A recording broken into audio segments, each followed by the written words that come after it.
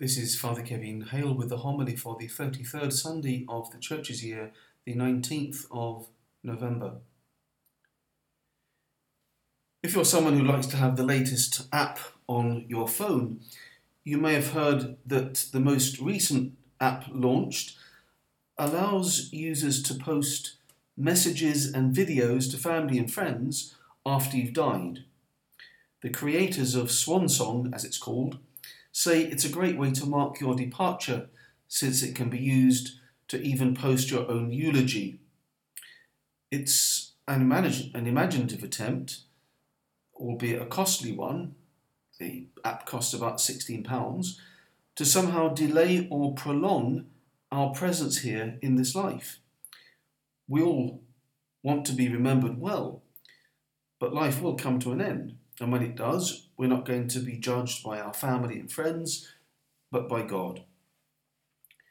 Jesus often uses examples from the world around him to impress upon us the nature of life on earth and the meaning of eternal life. He didn't have all of the complex technologies and realities that make up our lives nowadays, but his simple parables or stories are just as relevant now as they were then. The meaning of the parable of the talents, then, is crystal clear. We are the servant. The talents are the qualities and gifts God has bestowed on us: our intelligence, our ability to love, our power to make others happy, our material goods, and so on. The journey of the Master signifies the duration of our life. His unexpected return signifies our death. The settling of the accounts is our judgment. The banquet is heaven.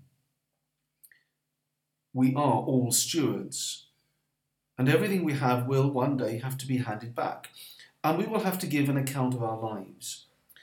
Now, perhaps this is something we'd rather not think about very much, except we profess this every time we pray the Creed, that the Lord will come to judge us, that he will come to judge the living and the dead. It's a truism to say that life is short, but as we grow older, we realise the brevity of time.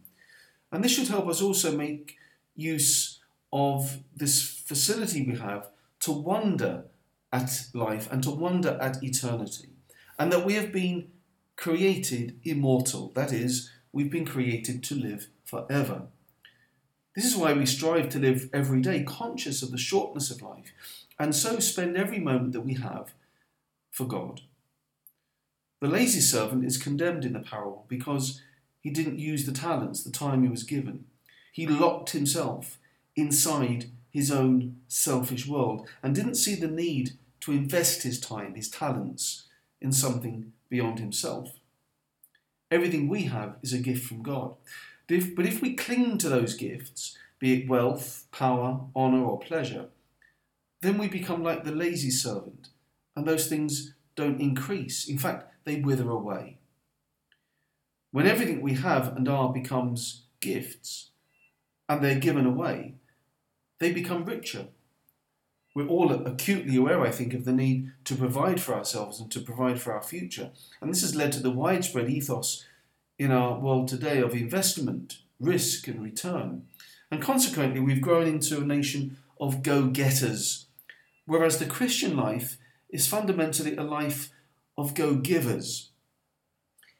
If we want our children to be successful, we think we've got to make them into go-getters, whereas our task and our goal should be making them into good Christians, making them into go-givers. Let's reflect on that as this festive season starts to kick in over the next few weeks. If we want to possess God, then we have to give, because God is gift.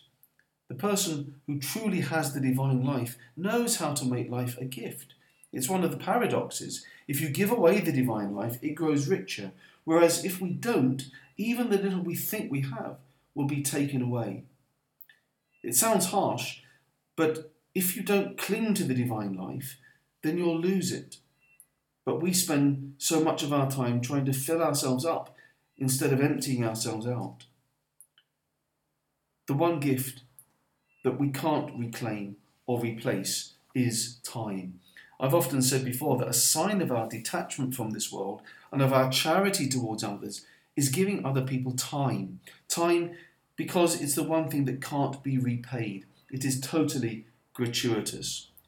To give time to others is a sign of our detachment from this world, and yet it's the one thing we want to keep for ourselves. We all value our private time, our non-contact time, or the me time. That's why we don't pray half as much as we should, because it seems like we aren't doing anything profitable with our time. There's nothing to show for it. Yet when we do give this time to God, when we waste time with Him, our lives change.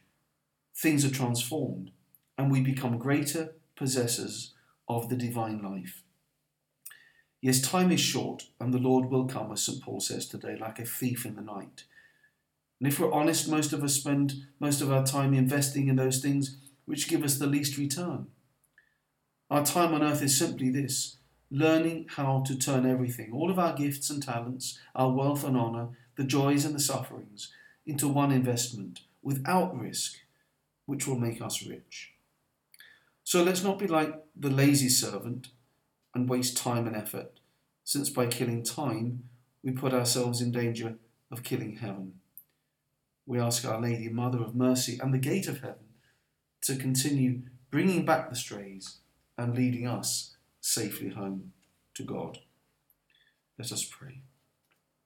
Grant us, we pray, O Lord our God, the constant gladness of being devoted to you, for it is full and lasting happiness to serve with constancy the author of all that is good. Through Christ our Lord. Amen.